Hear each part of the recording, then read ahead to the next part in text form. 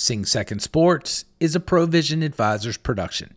Let us solve your toughest communication problems and leave your team stronger and more capable for the challenges that lie ahead. Visit www.provisionadvisors.net to learn more.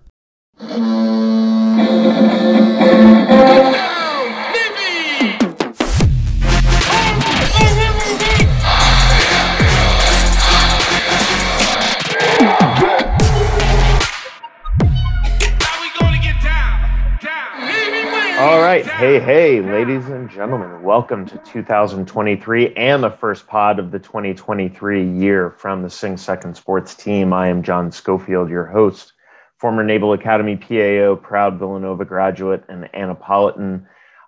Very happy to be starting our third calendar year recording this pod and bringing you the very best of the Naval Academy physical mission. Joining me is Bill Wagner of the Capital Gazette and Baltimore Sun newspapers, the beat reporter with the scoop and the most encyclopedic knowledge of Navy sports, and Chris Cervello, class of 99, is our producer. So here we are. It's January 11th, 2023. The last time we talked to you, we talked about how Brian Newberry was the new coach. We promised we would bring you updates on coaching hires and how the staff shakeup would settle out, so to speak.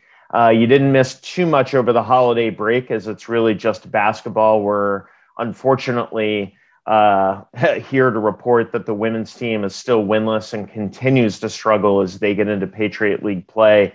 I know Tim Taylor is trying everything he can to get that first win, and I know that they're going to keep trying hard to get it, but right now they remain winless through this season. And the men's basketball team, and we'll talk to Mike Hury later on in this podcast about it in more detail, but they are 8-8 and unfortunately riding a 3-game losing streak going into tonight's game at Alumni Hall against Lafayette. But the biggest thing that happened between late December and now is that the staff for the Naval Academy football team on the offensive side of the ball and a little bit on defense has come into shape. And Wags, you've been covering this. We were on the press conference announcing Grant Chestnut as the new offensive coordinator. He comes over from having the same position at Kennesaw State. And there have been some other hires in support of that. Unfortunately, with those hires, there have been some very key names let go along the way. Of note, Omar Nelson and Danny O'Rourke. But for more on that, Wags, kind of catch us up with how Brian Newberry's staff is coming into shape and what identity you think this offense is going to have based on the people they've hired. Well, Grant Chestnut is not a surprising hire. I think everyone zeroed in on that pretty quickly. They figured that he might look at Kennesaw State. You know, he came from an option school. So when he told Chet Gladchuk, the athletic director, that he had some option coaches in mind, it made sense to look there first. And Grant Chestnut had been at Kennesaw State since the program began with Brian Bohannon. So he had a lot of experience. So that was an obvious person to consider. And obviously he and Newberry went against each other in practice for 4 years that Newberry was at Kennesaw State as defensive coordinator. So I think it's great to bring someone new ideas, fresh perspective. And Grant Chestnut came out of the box talking about throwing the ball more. And I like some of the things I heard on that front. I think, as you did as well, short passing game concepts, maybe throw a screen once in a while. He's talked about getting the ball on the perimeter, no matter how you have to do it. You have to be innovative and get the ball on the perimeter. If you can't just do it with a slot back pitch every time, there's other ways to get the ball on the perimeter. So I liked a lot of what I heard. And then with regard to the rest of the offensive staff, John, I think probably the real big news is the lack of change overall. I mean, I knew Ashley Ingram was going to be kept. I must say, surprised about Ivan Jasper, but I mean, I'm not surprised because he's a very talented coach. He's a great quarterbacks coach, one of the best in the business. I was just surprised because of what transpired last year with Chet Gladchuk having fired Ivan and obviously expressing displeasure with Ivan. So you kind of thought that ship had sailed. But I think what happened is that Chet and Ivan had a long sit down And Ivan explained that he has not had a lot of input into the offensive game plan for the last few seasons. And I think Chet probably really was not aware of that. And it shed a new light on things. So Ivan stays, and now he's also going to be coaching the fullbacks, which I'm a little bit concerned about. I mean, it's a big responsibility to coach the Navy quarterbacks. I'm really liking Ivan focusing solely on that, but he's also now going to coach the fullbacks. But they also kept Mick Yokaitis, and Ashley Ingram will remain offensive line coach. You mentioned Danny O'Rourke, who assisted Ingram with the offensive line. He was one of the assistants let go. That's because Chestnut coaches the offensive line. He will now assist Ashley Ingram with coaching the offensive line. And the other assistant retained was the wide receivers coach, Mick Yokaitis. And Brian Newberry had some very favorable things to say about the job Mick Yokaitis has done with the wide receivers. So on the offensive side of the ball, to me, John, the biggest thing is not a lot of change. There's a new offensive coordinator, but very little else. And by the way, there's one position yet to be filled, slot backs coach. And I was remiss. Joe DePay, the slot backs coach, also was not retained. And Jason McDonald, the fullbacks coach, has been moved into a recruiting role.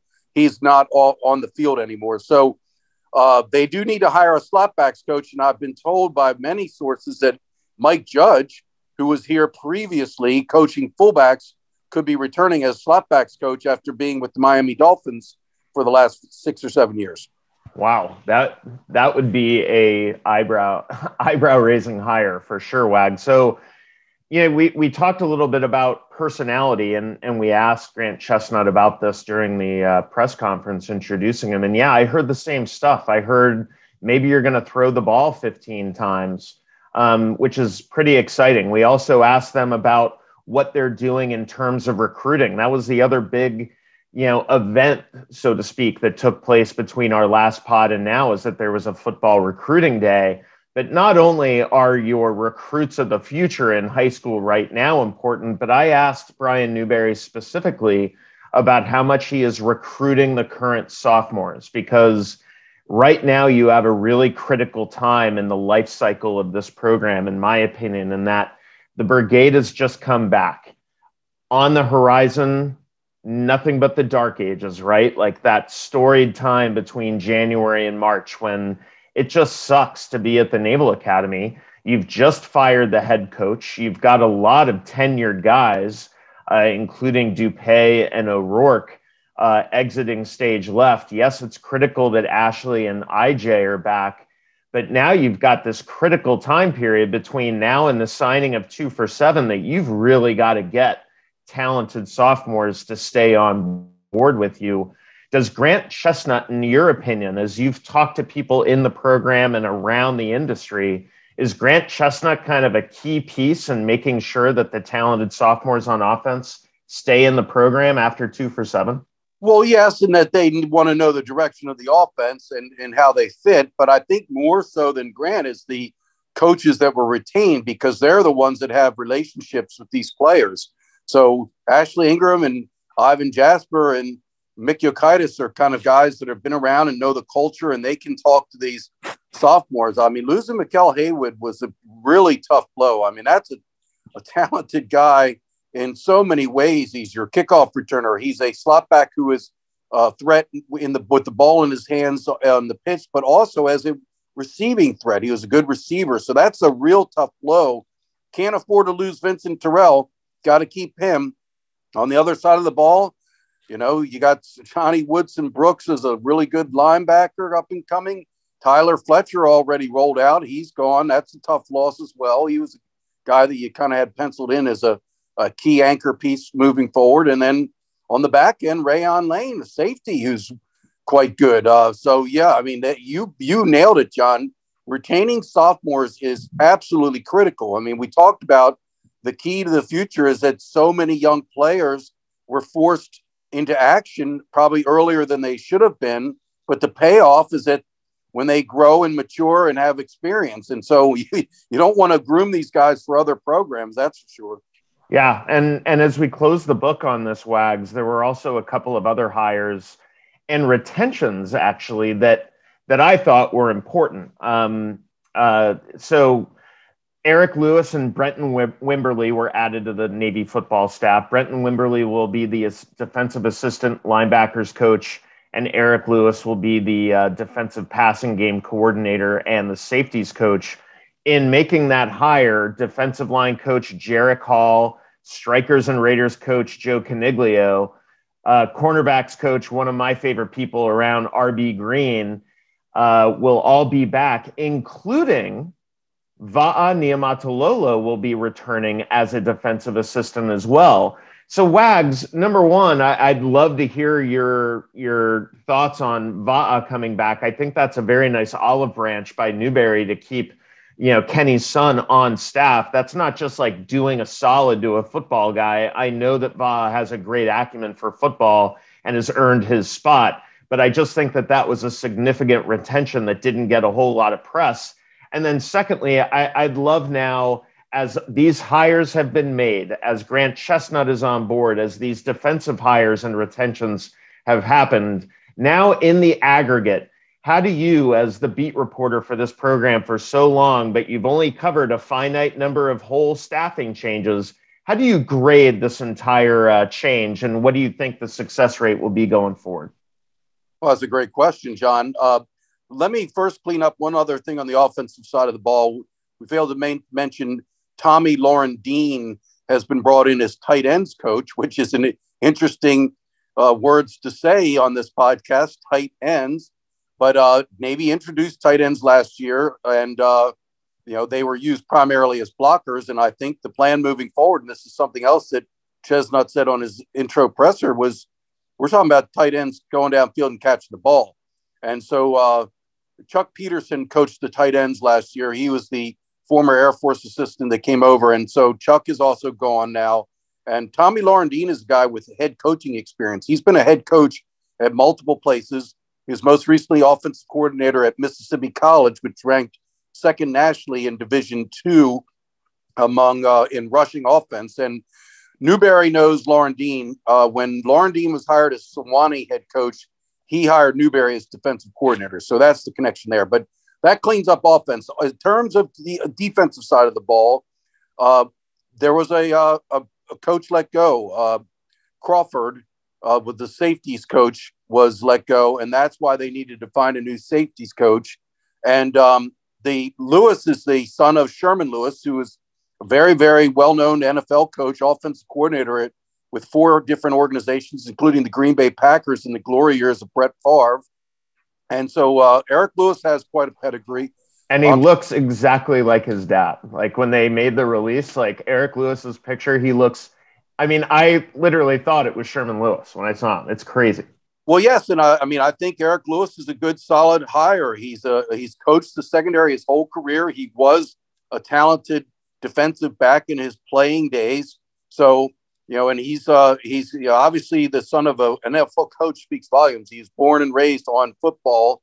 So I think that's a good hire. Clearly, Newberry it did not work out with Crawford as the safeties coach, Ryan Crawford, because remember last season with all of the long pass plays, John, you knew somebody was going to pay the price for that, and it was Crawford. So, and they're giving Lewis the title of pass defense coordinator, which is interesting. I haven't heard that one before, but clearly Newberry's going to make it a priority to shore up the pass defense.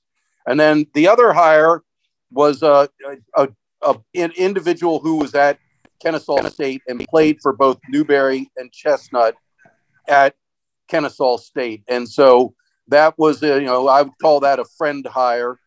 He was a graduate assistant at Kennesaw State and also a graduate assistant at Georgia Tech. And he spent the past season, John, at Alabama. So, and it's interesting, John, because Jasper is coaching both quarterbacks and fullbacks, it opened up a coaching position that would have been offense, and they decided to move that coaching position to defense. And that's why there's an extra defensive assistant. But lastly, I'll address what you mentioned with Va'a Niumatalolo. You may recall a couple times on pressers during last season, somebody asked about Va'a Niumatalolo, and he was given a lot of credit. And I think Newberry in particular said he brought a lot of energy.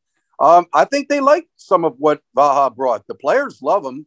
He's just a real gregarious guy. And, I think, yes, it was an olive branch to Coach Niumat that, I'll keep your son aboard. But Vaha has earned his place. Vaha has done a good job. And I know he's well liked by the players and the other defensive assistants who have spoken highly of him.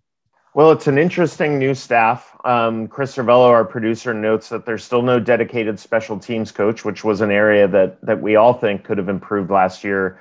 And I know that there are still hires that will possibly be made in between now and then. But, I would say from my perspective, very, very interesting new staff. I think it is a very popular move to keep Ashley Ingram. We're all big fans of Ashley Ingram. Our next guest, Mike Heary, and I were able to raise a glass with Ashley Ingram at Mike's house on New Year's Eve.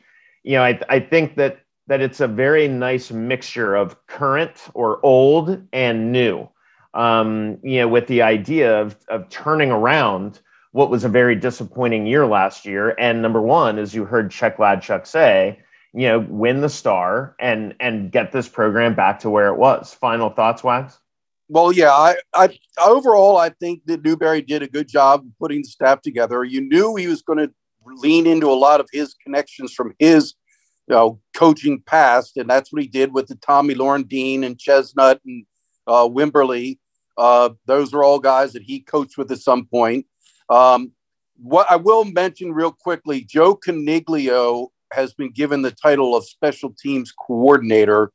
I don't know that he's not a dedicated special teams coach. You're right, because he's already coaching the outside linebackers, but he is being charged with leading special teams.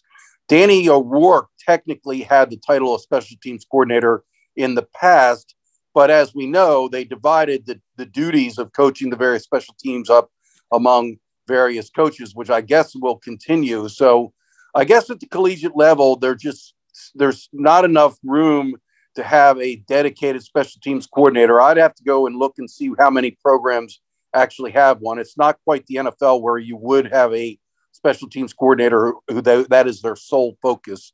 But I think Newberry's put together a good staff. I hope there's great chemistry, and I hope, like you mentioned, that there's no, gap as far as recruiting. I think that's why you had to keep some assistant coaches. And I can tell you, there's a very, very, very talented quarterback who had committed to Navy.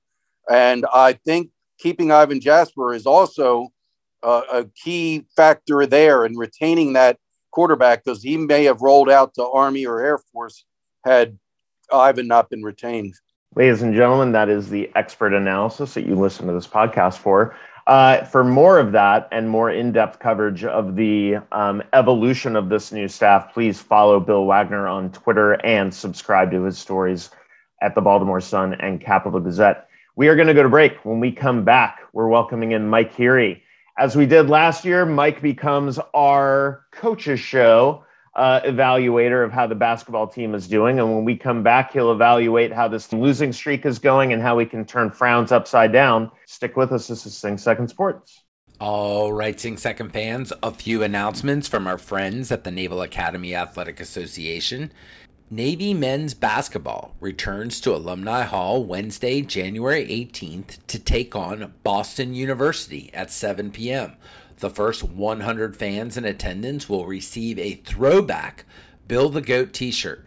For tickets, call 1-800-US4-NAVY or visit NavySports.com. And speaking of basketball, don't miss your chance to catch 5 great games this basketball season with our Navy Basketball Weekend Mini Plan. For just $50 for adults and $25 for youth, fans can watch 5 Saturday Navy basketball games, including this year's Army-Navy doubleheader. For more information and to purchase, call 1-800-US4-NAVY or visit NavySports.com. Now back to the pod. We are back. Mike Heary, class of 98. He guarded Vince Carter and Andre Miller, no big deal, and now he sits next to the voice of Navy basketball, Pete Medhurst, and provides the expert analysis that you love, now going on double-digit years as the assistant voice of Navy basketball. Mike, welcome back to the podcast. We're so excited to have you. Talk to us a little bit about what you have seen so far in this basketball season. When we went to winter hiatus, the season had just begun. Navy was kind of whipping up on out of conference opponents, dropped a tough one to VCU before surprisingly beating Boston University up there. But then the 3-game losing streak is what they're in the middle of.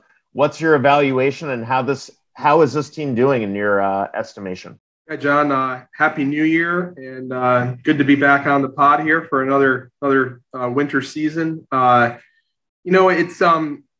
was a good 2022, I think, overall for Navy basketball, in the sense of they played a lot of different teams in the non-league, different styles of play. I think they overall played very well for the most part. That VCU game, the score is probably not as indicative as how well they played.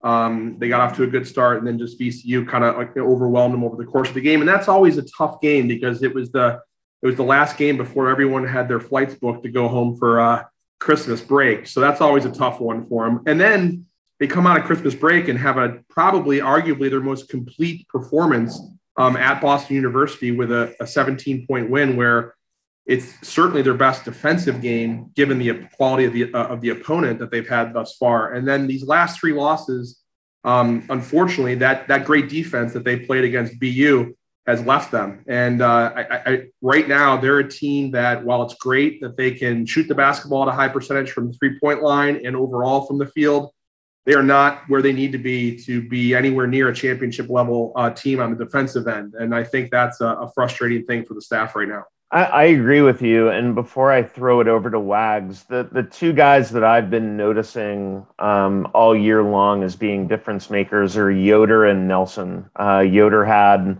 I think, a 22-point game in the loss to either Colgate or to Lehigh.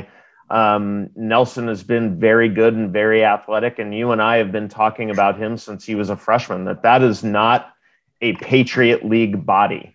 That he was kind of next level. And I really thought that they would have a third partner in crime this year to help them do that. Now, it's been a little bit of Daniel Deaver with some good games. I guess I was really looking at Patrick Dorsey as one of the senior statesmen to be that sharpshooter from long range and to be that flex guy. What do you think is missing that's been highlighted in this 3-game losing streak? Yeah, I think, John, one of the things has been, really, in my estimation, the inconsistency of Tyler Nelson a little bit more than anything else. He had an amazing game against BU, but in this 3-game losing streak, there are times within the game where he's not making an impact on the game. And for all of his great athleticism, I think sometimes he needs to be more active in, I'll call it, some of those miscellaneous stats, right? Like deflections and loose balls, and certainly rebounding, assist making. I mean, if he's making shots, he's, kind of a rhythm player in that he'll play better in other areas of the floor. But if he's not, I feel like there's times where you don't even realize he's on the floor affecting the game. So that's one thing. I think, the other thing is Sean Yoder and Daniel Deaver. I think they know what they're going to get out of Daniel Deaver night in and night out. I mean, he's close to a double-double guy every night. Sean had a great game in the last game against Lehigh, but he's had his ups and downs. But he was an elite scorer coming out of high school, and he's bringing a lot of that scoring right now. I just think that they need to get more consistency out of Tyler Nelson. Patrick Dorsey off the bench, I think, does a very good job. Kind of, if he's making shots like he did early in the Colgate game, it's great. If he doesn't, then I think he does a good enough job on the rebounding side of things and passing the ball and moving the ball. But I think really what the team needs is obviously better play on the defensive end. But then I think they need to get Tyler Nelson to a place where he can kind of be that go-to guy and be more consistent as the league progresses. Mike, your analysis is so spot on. You're right. Tyler Nelson, I expected him to be playing like a first-team All-Patriot League performer, and none other than the great Hall of Fame coach Roy Williams, who came to Navy to take in the Colgate game, called out Tyler Nelson to his face and said, "What? You're the best athlete on the floor. Why aren't you getting more rebounds?" And so you're exactly right. It's not just about scoring points. And I think Tyler's allowing And then, the fact that he's not scoring at the level he wants to affect other parts of his game, but there's just so many things he could be doing better. You also are spot on with the defense. I mean, Navy is a team that holds opponents, especially within the Patriot League, in the low 60s. That's their formula. And we're looking at these games, Mike, they've given up 73 points or more in the last 3 games. I mean, they gave up 87 points to Colgate. So I'm curious, and I hesitate to ask because no one ever said that Mike Hurie defense came first with him. I'm only kidding, Mike. Because I know John likes to say you guarded Vince Carter, but I don't know how well you guarded. There wasn't a lot of guarding. I mean, he was there. But what are you seeing defensively? Where are the breakdowns, Mike? I was thinking about this as I left the game the other day, and Ed harped on defense is not there. We got to get this tightened up. Yeah, so it's really 3 things in my mind. As you think about last year, they had an elite rim protector in Richard Njoku, and he's somebody that was athletic enough to make up for players' shortcomings on the perimeter. So we're not guarding the ball very well right now. So on the perimeter, you watch some of these last few games, and I know Wags, you're right there courtside with us. They are not taking care of the dribbler and the ball handler first and foremost. And they're letting that guy get into the lane too easily, which is creating open shots. And much of the Patriot League, like much of college basketball, is a league of ball screen defense, penetration, kick it out. It's just nonstop, right? And if you're not able to guard the ball well, you're scrambling to close out on shooters. And so these teams that we've lost to in the last 3 games, Colgate obviously is very talented, but Holy Cross and Lehigh, they got into a great rhythm shooting because we couldn't guard the ball. So that's 1. 2 is not having an elite back rim protector like Richard Njoku. We got to take more charges. So we got to have better rotation, guys coming over, help defense. And if you're not able to guard the ball, your teammates got to be there taking a charge. And for those that don't realize, I took a fair amount of those back in my playing day. So even though I maybe didn't guard the ball very well, there's a lot of charges on the list. But Mike, you're only married to a Duke grad. You don't have to act like you were a Duke grad the way that you take charges. I probably slapped the floor a little bit too much for Navy liking. But I think that not having that back end, rim protection, you got to make up for it through solid fundamental help defense and getting outside of that broken circle and taking more charges. Because right now, Sean Yoder took one against Lehigh, but other than that, there hasn't been a lot of charge taking. And I think that's the thing that creates indecision for the offense. If they know if I go into that lane out of control, someone from Navy is going to be there. That's their 3 areas I think they got to work on. Last for me, Mike, Ed DeChellis said something very ominous in his post-game presser after the Lehigh game. He said, we're going to figure this defense out and find out who wants to play defense, or else we're going to get different players. Do you see lineup changes in the offense? Well, I do think that a place where I think they could make a change is at point guard. I love Austin Benini. He's got a great future. He's had some tremendous non-league games. He has struggled the last 3 games. And I think Austin Inge is playing into his own enough where his size, quickness, and length can be disruptive in the Patriot League a little bit more at this stage of Austin's career. When Austin plays really well, he looks great.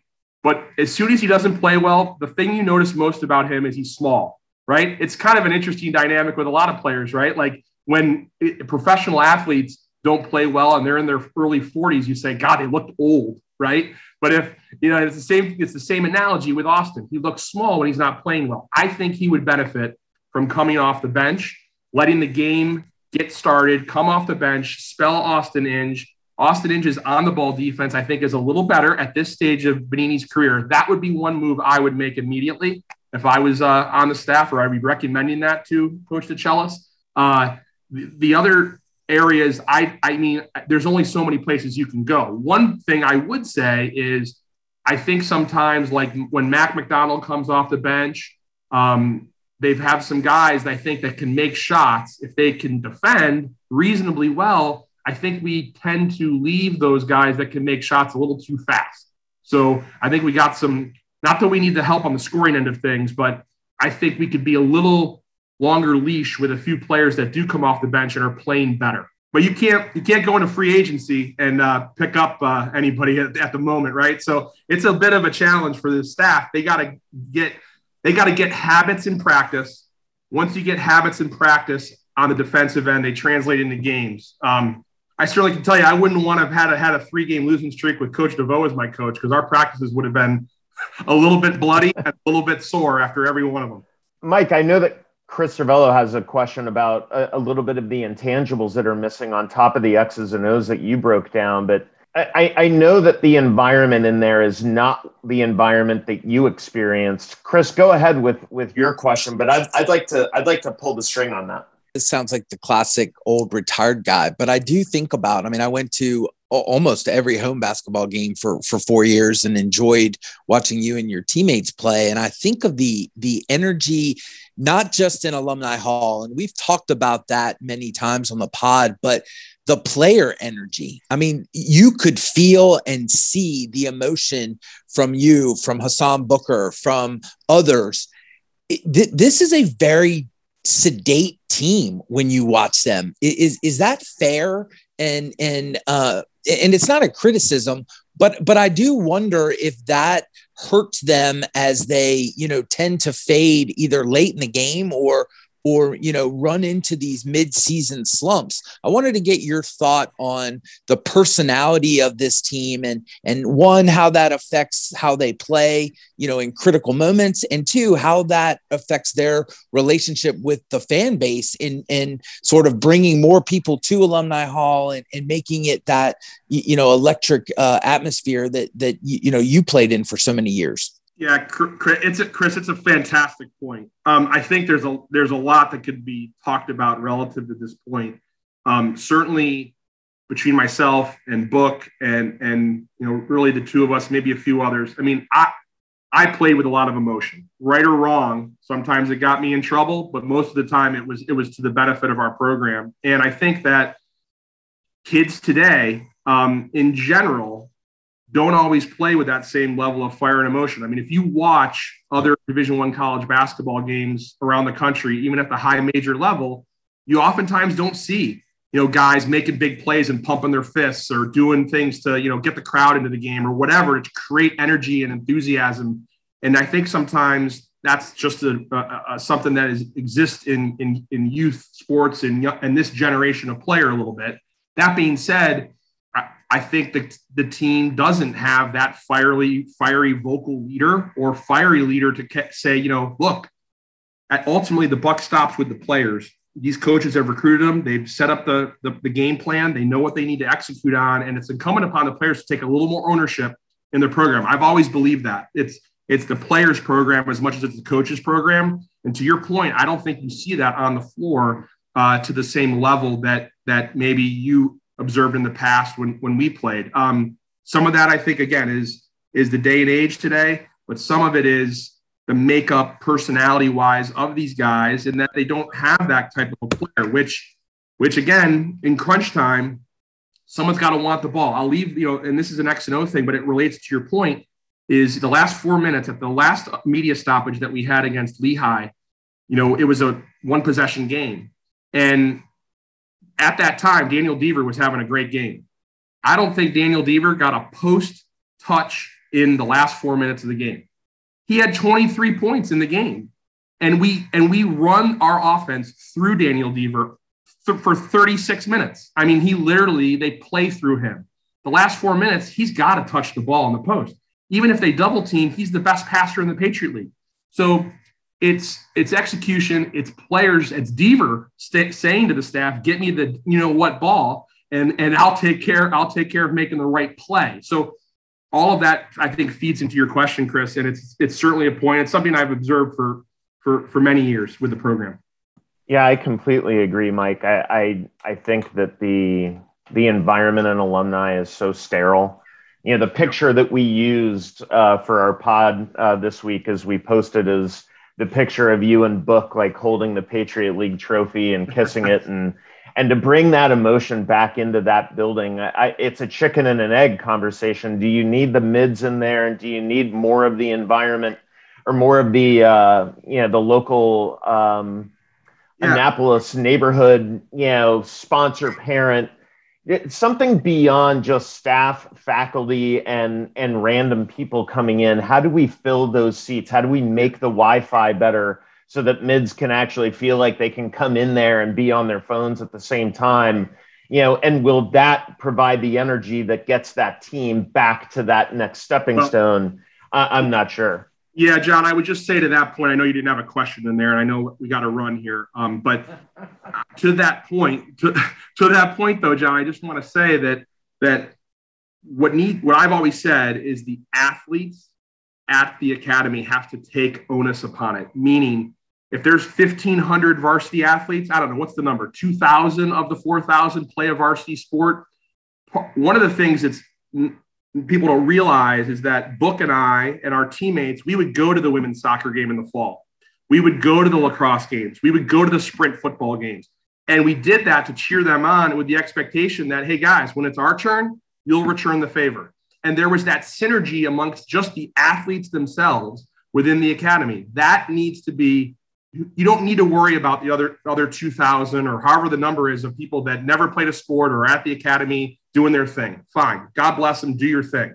But all of us are in the same boat because the environment at tennis is not nearly as good as at basketball. So just support each other and make a commitment to doing that. And if you get 500 of the 1,500 athletes showing up to different sporting events, it changes the whole dynamic because they know what it's like playing that sport. That's what needs to happen instead of worrying about trying to get 1,000 from a couple battalions that don't even care about being there other than free Chick-fil-A.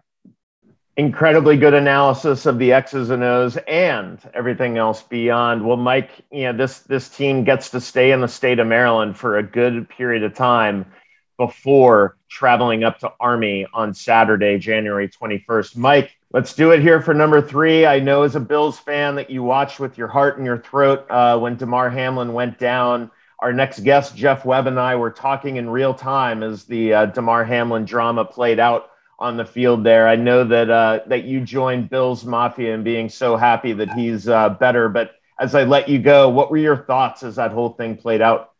Yeah, it was very scary, obviously, and emotional. And look, I'm tied to Western New York and that fan base and that team.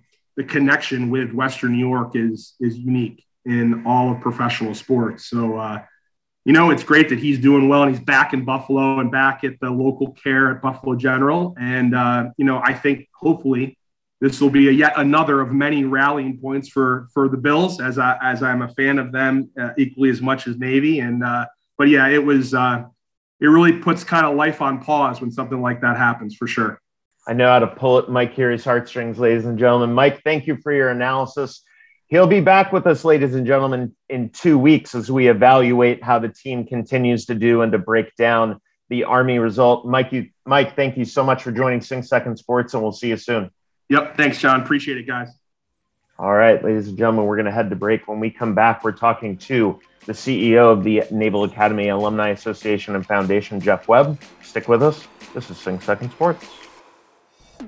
As we take this quick break, I want to remind you that the Kid Shipman Club is the official kids club of Navy Athletics. For just $20, your membership includes exclusive gifts, free tickets to Navy sporting events, a birthday card from Bill the Goat, and more. To register, visit NavySports.com. Now back to the pod. All right, ladies and gentlemen, we are back. As we go out today, we have a great returning guest, Jeff Webb, the CEO of the Alumni Association and Foundation. Jeff, I made reference to you before. You and I were sharing some texts during the week, particularly as the Damar Hamlin drama played out as we were watching live on TV and talking to each other about it. As Mike said, a very heartwarming moment, not only as a sports fan, but as a leader. You're leading a great organization, and I know that you've got an exciting spring or winter and spring ahead of you. What can you tell us about how your first real 6 months on the job went and how your next 6 months is going to play out? Sure, John. Well, first, I need to comment on your skill and intuition as a communications professional, because as we were texting back and forth in real time, I think you might have initiated a text to me or vice versa, basically in the moment when it happened, when we're trying to figure out what's going on. And within minutes, you commented, the NFL needs to cancel this game, like right now. And if only they had been listening to you and taking your counsel, they wouldn't have the PR challenges they've had for the last week as this story unfolded. So for hats off for going, obviously you had immediate concern for the player, but you also had your comms hat on in the moment, which, hey, good work. Well, that's what we do. I do think that the right decision was made in the end, but yeah, it called into, it reminds you that communications is always at the front end of what you have to do. And your ability to do that in a crisis, is emblematic of how well you run that organization. Now, I won't use this as a pulpit for either bullying or criticizing the NFL. They've had their public affairs challenges and they've had their public affairs victories. But in the end, I think the cancellation of the game, the further total postponement of the game was the right play, and they've snatched a little bit of PR victory from the jaws of defeat. But as a leader, you were making the same comments to me, that this is a very important moment for that organization. You're running a very important organization yourself, so I know that wasn't lost on you. Right.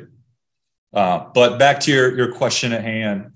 So I came in here 7 months ago, very excited because I knew I was joining at an inflection point where we're moving to the Alumni Center. I mean, people might get tired of hearing about it, but I tell you what, it's exciting for us to have a new home for our team of 90 people and our alumni to be able to host alumni and events and just do things that simply aren't possible today, or events that we now have to host on the yard that we could host ourselves. So we're highly focused on making that transition in a quality manner and just getting set up quickly to have people in-house with us. So I came in knowing that was on the radar, and then we're going through these planning processes where we're looking at how we're supporting the Naval Academy on one hand, we're looking at how we're supporting our alumni on the other hand. So that's been ongoing since I started. And then, like any new leader, when you come into an organization, you just need to get your team staffed, organized, aligned, and we've been working on all that. So I'm extremely excited to announce, it's come out just yesterday, that we have a new executive vice president coming in, TJ Grady, class of 96, one of your former hosts. He did a nice job on this podcast, but he is going to join us in a month to lead our engagement and communications effort. We just couldn't be more excited to have him coming. So, yeah, TJ, what an awesome guest. And I knew him very well as the Deptant, and I'm very happy to have remained in contact with him as he's retired. And what a great addition. We talk about what the physical mission gives you, and TJ being, a team captain of that 96 soccer team. And I'm always partial to the guys who play footy, of course, but, bringing that in is so key. And you've got an exciting spring, right, Jeff? It goes beyond just March when you welcome in a whole new set of distinguished grads to include Cecil Haney and Admiral Stavridis, among many other deserving others. You've got a new superintendent, who has yet to be named, but will probably be in place come July. So your next 7 months, look just as challenging as your first 7 months, and more exciting because at the end of that 7 months, you're possibly opening a building. So I know this week you've been calling out to donors and thanking them for their continued support of the Alumni Association. How has that been going? And do you really kind of feel the momentum going forward with all this exciting stuff in the spring? Yeah, absolutely. I'm very glad that I came on when I did. It would be very difficult to be starting this summer instead of last summer with everything that's in motion right now. So getting the experience and learning and working with the team, it's been a tremendous benefit to have come in when I did. So, yeah, I feel it. The team feels it. We had an all hands yesterday. We get together in person, our whole team every month, which may not sound like a big deal, but we're spread out in 5 different buildings, and it's not easy to get us all together, but we do it because it's important. And absolutely, the energy is there. And this week you referenced this, man, you really got us down. It's the week of gratitude for us, where we're reaching out to donors, large and small, who support us and support the Naval Academy. And we're doing it by email, text, and phone calls. I sat yesterday with my team, a bunch of teammates, for 2 hours, and I called 52 people in those 2 hours and talked to about half of them. And we just simply said, thank you for what you do for us in the Naval Academy. And you elicit these great stories where people immediately start talking about what the place means to them. I talked to one gentleman from the class of 65, and for whatever reason, he started talking about being on the diving team when he was here. And I told him where I had moved from before I came to Annapolis, in Haverford, Pennsylvania. And he's like, oh yeah, in my last diving competition, the guy who got third place was from Haverford. And I said, how in the world do you know that? And he knew the top 6 people, and 2 of them were twins, and you couldn't tell them apart. And he had this whole story. It's like, good Lord, I can't tell you, what I did yesterday, what I had for breakfast yesterday. And here he is, however many years later, just very fondly recalling his time as a midshipman and his time on the diving team. So that's what you get to do in my job, when you just get in the mix and start talking to alumni. Well, we love the stories, Jeff. That's for sure. Wags, anything from your end? Well, real quickly, John touched on this. I apologize, but goals for the 2023 year. What are the goals, the primary goals for the Alumni Association?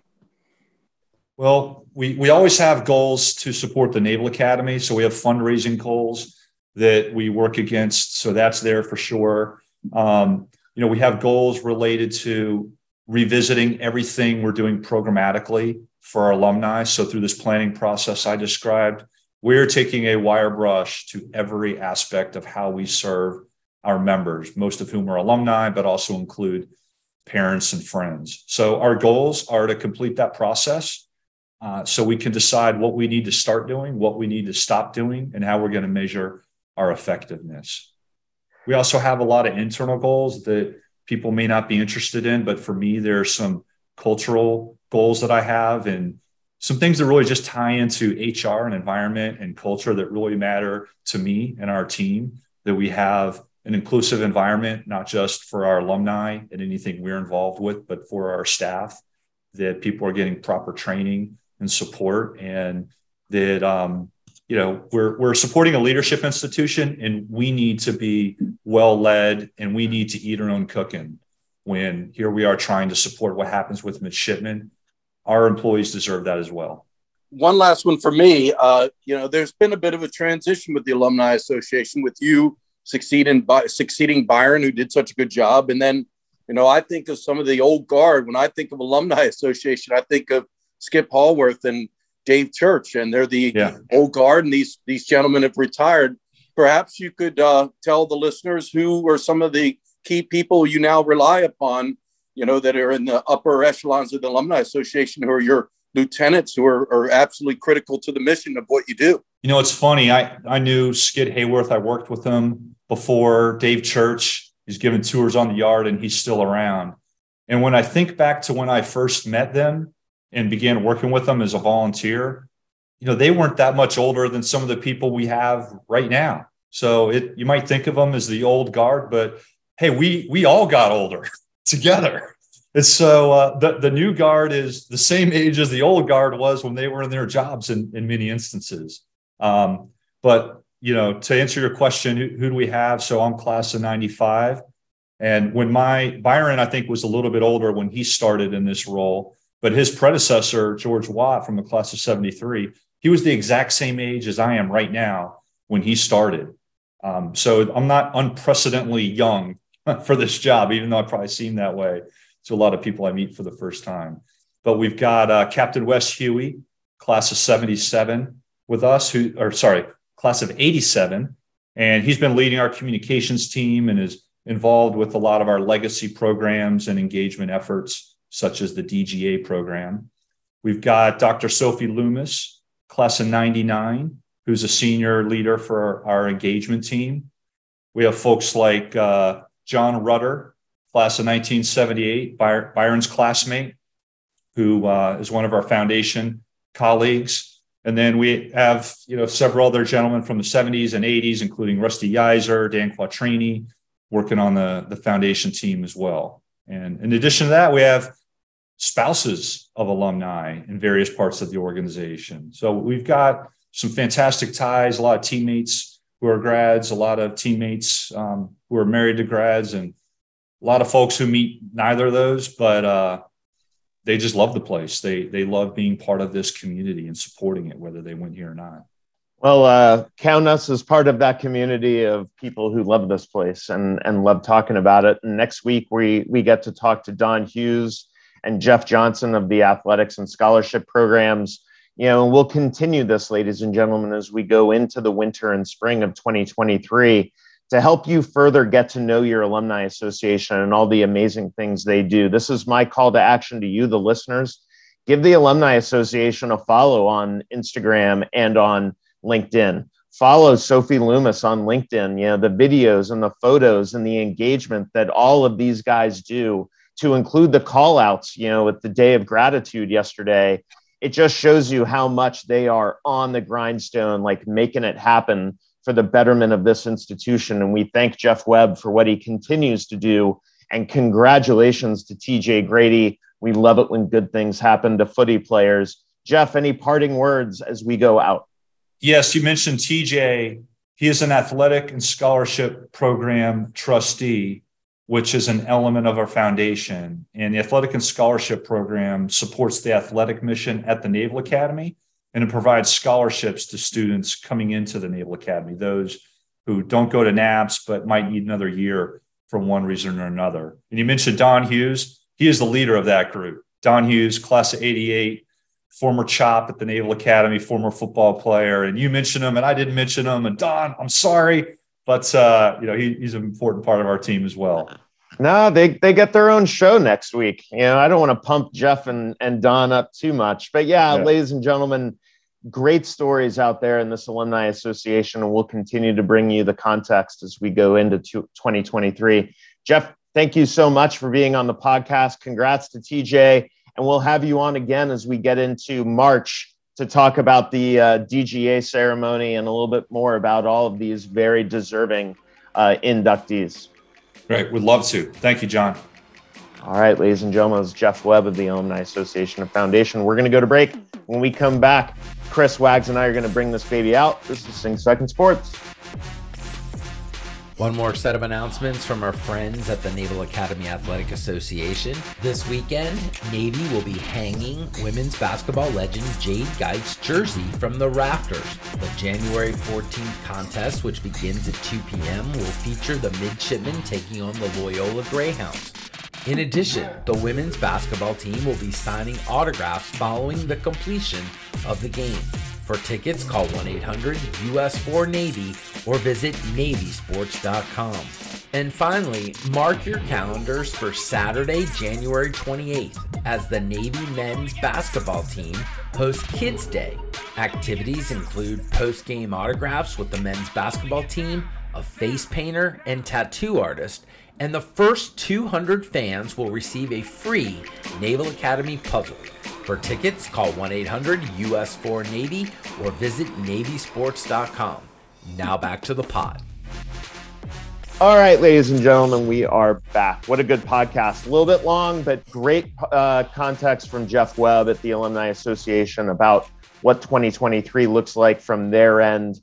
Always happy to talk to Mike Heary. And again, please follow Wags and the stories that he's writing as the football staff continues to develop and as the basketball teams continue to compete. There will be much more than just basketball as the winter comes into shape. There's already been wrestling and honors for wrestling. Swimming topped Towson in the first of 4 straight weeks of mids for men's and women's swimming. And pretty soon down the line here, we have lacrosse season. Congrats to Jackson Bonnets and Patrick Skalniak for being named preseason All-Americans by USA Lacrosse Magazine. Congrats also to Jacob Kozer, who was named the NCAA Athlete of the Week. And welcome back to all of the midshipmen as they embrace the second semester in the dark ages. For you first season seniors out there, good luck keeping your eye on the ball. For your SWOs, I know ship selection is on the horizon, and we will have some special coverage of ship selection night as well. Chris Cervello, over to you. I know Wags just went over to cover the press conference for Paul Johnson being selected to the National Football Foundation College Hall of Fame. So we give Wags a pass on the close today. But any closing thoughts from you before we go out? Well, John, I'm excited that, the football coaching staff is just about solidified. You guys did a great job in that opening segment, so I won't beat that too much, but as a fan and as a member of this podcast, it's exciting to already start to think about spring ball and what the opener against Notre Dame in Ireland is going to be about. You and I spent some time yesterday doing our own little planning about what that trip would look like and how we were going to spend some time over there and how we would cover that game. So very excited about that. And, that segment with Mike Keary, 3 losses is tough. And this has kind of become at least from my perspective as a fan, a little bit of the norm for the basketball team in that they show a lot of potential at the beginning. You get very excited and then, they hit some midseason adversity. It's a long season, so, certainly not down on the guys. I just hope that they can use tonight's game and the games that are coming up to turn that around. And then I'm already starting to think about spring and what spring on the yard will be. We haven't talked to Cindy Timschel in a while. Every time I talk to Coach Timschel, I get motivated and excited. And then lastly, I'll say this week, I believe, Karen Gabera's birthday. So happy birthday to Coach Gabera. She's out headed to Florida, I think, this week to do some recruiting. Again, not too early to start thinking about the fall season and our women's soccer team. Yeah, I would love to get Karen and OD's perspective on everything that happened with the World Cup and particularly the post-World Cup drama with U.S. men's soccer and Gio Reyna and his parents doing the epic, tell the teacher routine on him. But that'll be content for another pod down the line. And I agree with you. This is mid-season adversity for the men's basketball team. Hopefully it won't be a season-long adversity as it's looking to be for the women's team because the dark ages can be a lot darker if these two teams start hitting the skids. We'll continue to bring the analysis and the coverage of the basketball teams and wrestling and swimming and all of the other winter sports as they go into full speed here in January and February. And as we go out, ladies and gentlemen, I will be remiss if we did not have a quick moment to recognize Hunter Brown, the Air Force Academy offensive lineman who died on Monday at the age of 21. He was just walking to class and had a medical emergency. For those of you who know Naval Academy sports and current or recent events, this is something that hits very, very close to us. So we would be unprofessional if we did not make note of this and tell Hunter Brown and his parents, Candace and Dustin, that we are thinking about them. Like we talked about with Mike Keary in regard to the Damar Hamlin situation. We're covering sports and we love talking about sports, but in the end, this is all just about human beings. And we lost one this week at the Air Force Academy. So our hearts go out to Hunter Brown's family. For Chris Cervello and Bill Wagner, I am John Schofield. Thank you to Jeff Webb and Mike Keary for joining us this week. We look forward to having you next week when we talk to Kip Simons, his gymnastics team captain, Don Hughes and Jeff Johnson of the athletic and scholarship programs, and Bill Wagner about the updates in all the winter sports. I am John Schofield. We'll see you next week. We're out.